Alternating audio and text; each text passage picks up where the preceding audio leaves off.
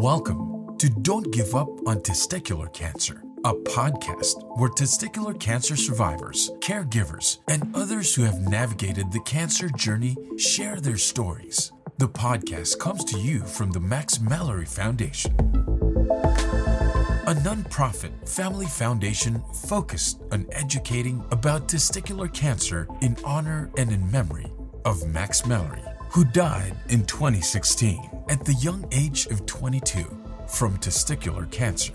Had he survived, Max wanted to help young adults with cancer.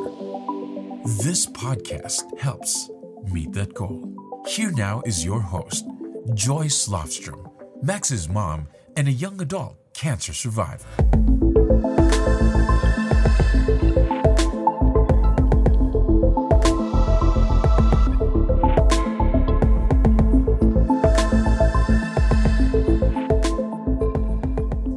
This is Joyce, and it's just going to be me today talking with you. And I just want to talk a little bit about some of the testicular cancer headlines I've seen in the recent weeks.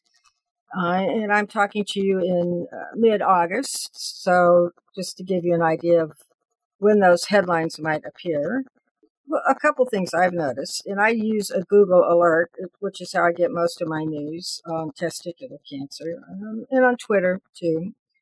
So I'm just going to look at an alert from, actually this is a couple months ago, and what I am struck with when I look at these headlines, it's a couple things. One is actually this would appear after June, but the recurring concern about the PFAS contaminants in the environment, really across the world, but I'll talk specifically about the U.S. There are repeated headlines about that, about water being contaminated, about concern not just with testicular cancer, but other kinds of cancer that seem to be linked to this chemicals. And they call them forever chemicals, meaning that we all have them in some amount in our bodies, and they can now measure them.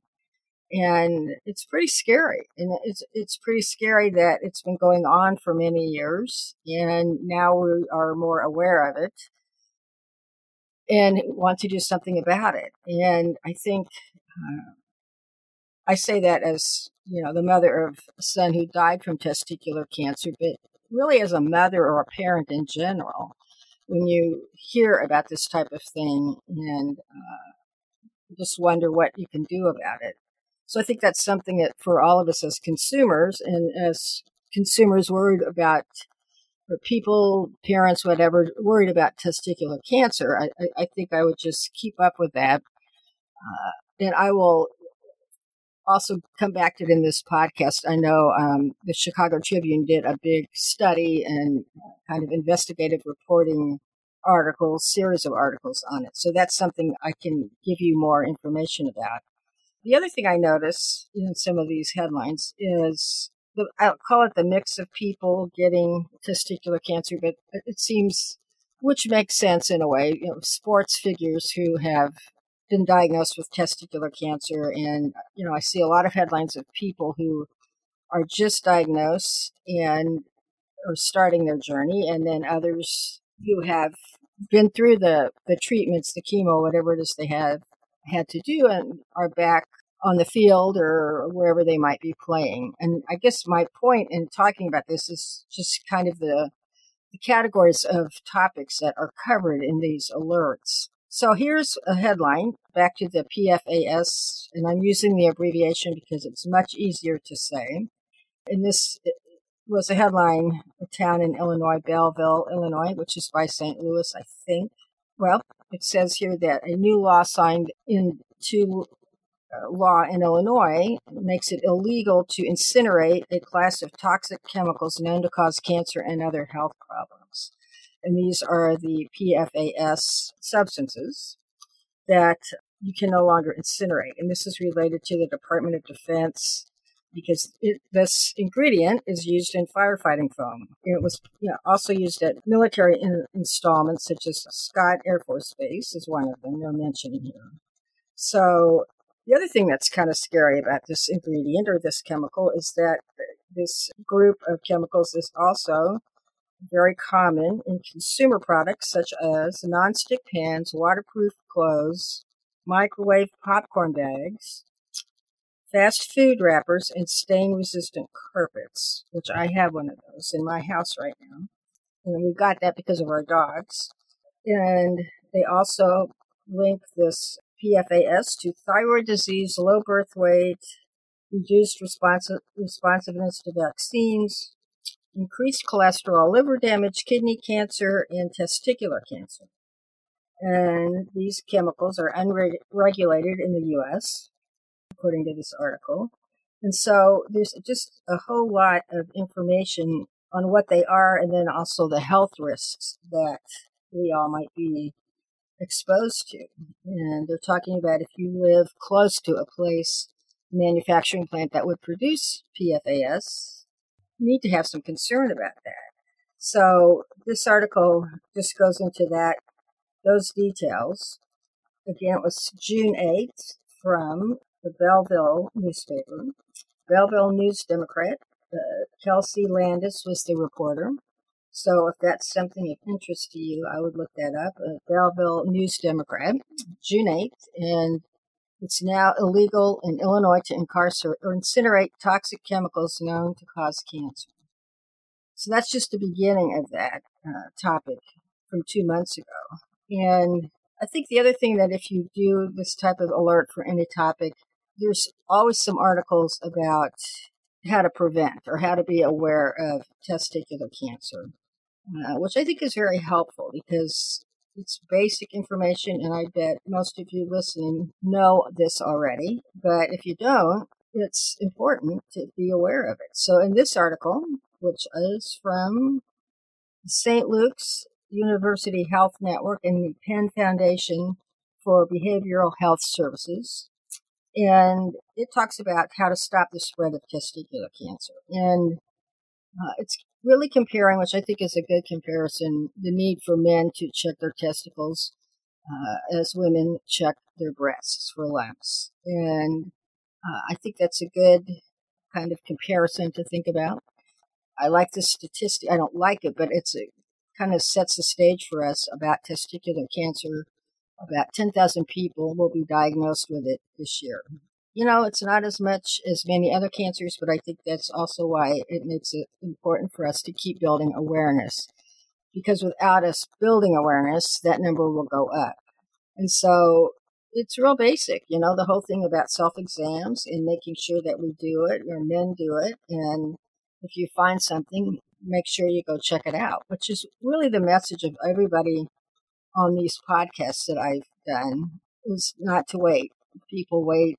And it's not just men with testicular cancer concerns. It's, anybody with anything that might seem kind of weird to go to a doctor about. And I think it's because it's scary and you're afraid, and it's sometimes easier just to let it go and think, well, it'll be all right and I won't have to worry about it and things like that. And it's better to find out. I mean, there's no other way to say it. That's just a basic concern. Go find out.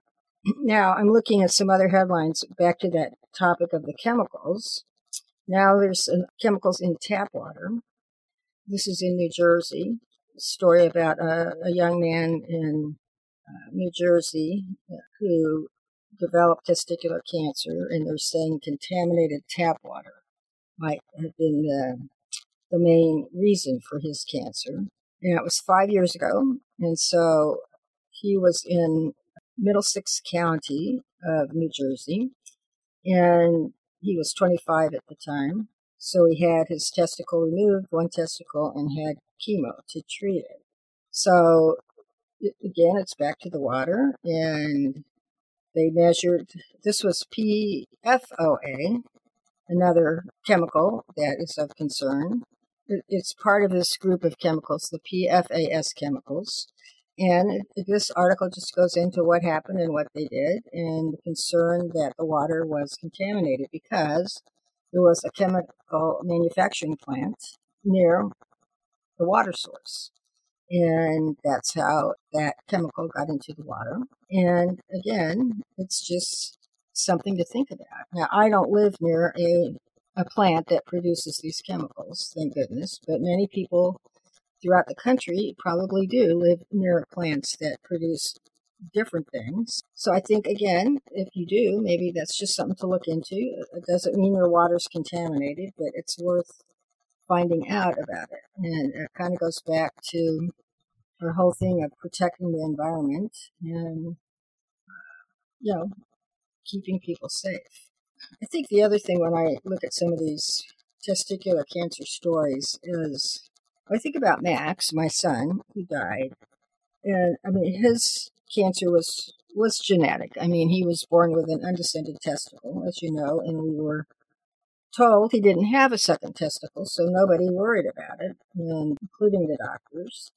My message on that has always been your situation or your loved one's situation, then you really need to go check it out and ask about it and make sure that they can find where the testicle might be, or just have all the information as your son or your loved one gets older. So now here's an article that I've seen this several times. It's a new procedure, new surgery for having an RPLND, and this doctor is in San Antonio. And it's a less invasive, more robotic surgery to remove the lymph nodes that you get removed with that really invasive RPLND surgery. And so I've read about this surgery, and he has been doing it successfully, and he can do it without harming major blood vessels, which is also very good. And I'll read this paragraph from the article, and then I'll give you the source. It says, instead of an incision running the length of this young man's torso, Dr. Mansour has adopted robotic surgery using 5 small half-inch incisions to remove the lymph node. After everything was removed, the big lymph node is no longer there, the doctor said. And so with this kind of a surgery, there's less of a chance of infection, less blood loss, less pain, and you also have a shorter hospital stay down to about 2 days and recovery in 2 weeks. Now that's a big deal for any of you who have been through this. If this becomes protocol, I think that's good news for anyone looking to have this surgery. So this article, actually it's from a television station, WAFB Local News, which is a Channel 9 news outlet, and it's Gray Television Group, Inc. It's written by Marshall Lewis and Rogue Correa. It was published on August 4th, 2022. So if you just go to WAFB News and look up August 4th, you'll find this article with the headline of Stopping the Spread of Testicular Cancer. It's very interesting, and it's a short article, but it also talks about this new procedure. So I think that's one to look at as well and to think about as we see advancements in treating testicular cancer. Another topic that comes up in these headlines is fertility and what men have been able to do to preserve their sperm and have children later after their surgery or chemo. I've talked about this with a couple of the men I've interviewed too, and this happened with Max. It seems that the request to preserve your sperm often happens quickly, meaning, I have to have the surgery tomorrow, and by the way, you need to go over to this office and take care of your sperm and make sure you have some. Now, I'm not a man, and so I can't talk about it from the perspective of that, but I can talk about it based on Max and based on these other young men I've talked with, which is basically what? I have to do this now in the middle of worrying if I'm going to live or die and getting ready for surgery or whatever, chemo. And some of it you can't prevent. It's the way the situation unfolds, and you've probably noticed that when men are diagnosed with testicular cancer, surgeons don't want to wait. They want to take off the testicle if that's what they have to do, start the chemo and get going. And so I don't have any other insights on that for what you have to do, but I think it's just part of the process is saying it too simplistic. It's too easy to say it that way. It's not, it's more than part of the process. It's a huge component of dealing with this cancer and feeling that you're going to be okay.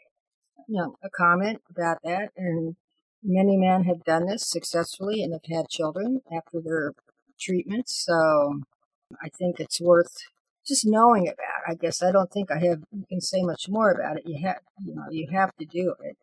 You have to do it if you want to do it. I mean, right? So maybe not everybody wants to do it, but something to think about. The thing I've noticed too is the different types of fundraisers that happen with survivors of testicular cancer or their families or both. It can be a golf tournament. It's kind of a traditional fundraising event in the U.S. I've seen people play ball games. The person who died might have been a ball player, a baseball player, just different kinds of things. We've always wanted to figure out some way to do a video game fundraiser since Max that was his major and really a big interest to him and to his brother John. So we haven't done that yet, but it's something that I think would be interesting to do and fun. I think it would be really fun. So the other thing, when I look at some of these headlines, is health insurance coverage. Max also told me that when he was just trying to find out what was wrong with him when he had this pain in his back. And he was at a urgent care clinic in Wisconsin, one little town in Wisconsin where he was working. And another young man came in and needed treatment for something, but he couldn't get it because he didn't have health insurance. And again, this is 6 years ago, so 2016, but Max said to me how lucky he was to have health insurance, which at that time, he was on mine because he was under 26, and that was good. He had good coverage. But it raises the point of people that don't have that benefit. What are they going to do? And yes, there are public hospitals, there are places you can go and ask for help and so forth, but often it's challenging when you're in the midst of this health crisis. So I mentioned that, and here's a headline about a cancer survivor who had to, I'll read the headline. This is in the UK. Cancer survivor sleeps in car for last 8 months because he can't find affordable accommodation in Jersey. So this is Jersey in the UK because he didn't have money to get an apartment or what he needed. And this guy, the amount of money he made wouldn't cover his rent. And, he's homeless. And he was diagnosed in 2003 with testicular cancer, given the all clear 7 years later. So that would have been 2010. So it's just a situation. It's not a lot more information about him, what he's doing. He's trying to get access to government housing, but apparently whatever he needed didn't work. And so it's a situation I think about a lot because in my opinion, poverty is probably the biggest problem, issue, challenge in the United States. And until we address poverty, I don't think a lot of the other issues that we face will be solved. And that's a big ticket to say, just solve poverty. I mean, how do we do that? So this guy was actually in a relationship that fell apart. So that's why he has wound up with his car as his home. So there's always more to the story, but it's been going on for him a long time to find a place to live. And this was an article in the Jersey Evening Post on June 7th, and the headline is Cancer Survivor Sleeps in Car, as I said earlier, for the last 8 months. So it's a topic that comes up on any kind of illness, because if you don't have health insurance or you don't have the money to take care of yourself, then it's more than a challenge, it's life-threatening. So I think, that's something I think people face. And I guess my question is, what can we do about that? And, I know there are resources. The American Cancer Society often, may have, not often, but I know they have, this can direct people to resources for financial help. And I really don't know about the other organizations, but I think hopefully people will reach out to others to try to get help so that they can take care of themselves. And I think the other thing that I'll end with is the kind of family link, the genetic link. And I've talked about this on one of the previous podcasts. And, there have been generations, and I've seen just a couple of these mentioned, one on Twitter and then one with another connection through Max's dad, Chuck. But the grandfather, the father, and the son, they've all had testicular cancer. They've all survived. But again, that's a lot. Because it's no different than women with a lump. And, I know that with my family. I'm adopted, but my birth family, all the women, all my aunts, including my birth mother, except one, and there's 5 of them, had some kind of cancer. The one that didn't have cancer, who was the oldest, had Alzheimer's or dementia. But all the women had some kind of cancer in their lives. Most of it was after menopause. But I find that interesting. I mean, I've had it as well, but my cancer I know was caused by radiation in the 60s for acne. I had ZEDS, and we went to a dermatologist who told us he would give me light treatments, which included putting a lead vest on my chest to protect it from the light treatments. They didn't cover up my neck, and that's where the cancer started, in my thyroid. So the family connection, the genetic connection, I think is worth paying attention to if that's a situation in your family. Those are just, as I said, this was more like a trends conversation about kind of, what I see and what you might see when you read about testicular cancer. The other thing is a lot of fitness. A lot of people with any cancer, not just testicular cancer, but you survive and then you decide to start running marathons or to do something to get back in shape and to probably get your confidence back about how you feel about going through this procedure and time off work, time away where you can't really interact the way you want to with your family. And I think that's a really good option too. And it can be as simple as walking 30 minutes a day. It doesn't have to be a huge, endeavor to get fit. But I think that's another way, people have dealt with it. I think one of the people I talked with ran the New York Marathon with the Canadian team. And so he had been running marathons at home, and he was working with students, his students. He was a teacher to help them learn to walk and run. So, there's lots of ways to give back that may not be directly to testicular cancer, but it's to better lifestyles and healthy living, which I think is really worthwhile. So that's kind of what I have right now. And I hope everyone is having a good summer wherever you are. And we will be back with some more podcasts and guests in the weeks ahead. And enjoy the day. And if you want to listen to some of our podcasts, you can go to the Max Mallory Foundation and just click on podcasts. And we're at www.maxmalloryfoundation.com. Mallory is Mallory. Thank you. Thank you for listening to this episode of Don't Give Up on Testicular Cancer. If you enjoyed this podcast, please subscribe to our program on your favorite podcast directory. You can also visit the Max Mallory Foundation at www.maxmalloryfoundation.com/podcast to listen to previous podcast episodes or donate to the foundation. And join us again next time for another episode of Don't Give Up on Testicular Cancer.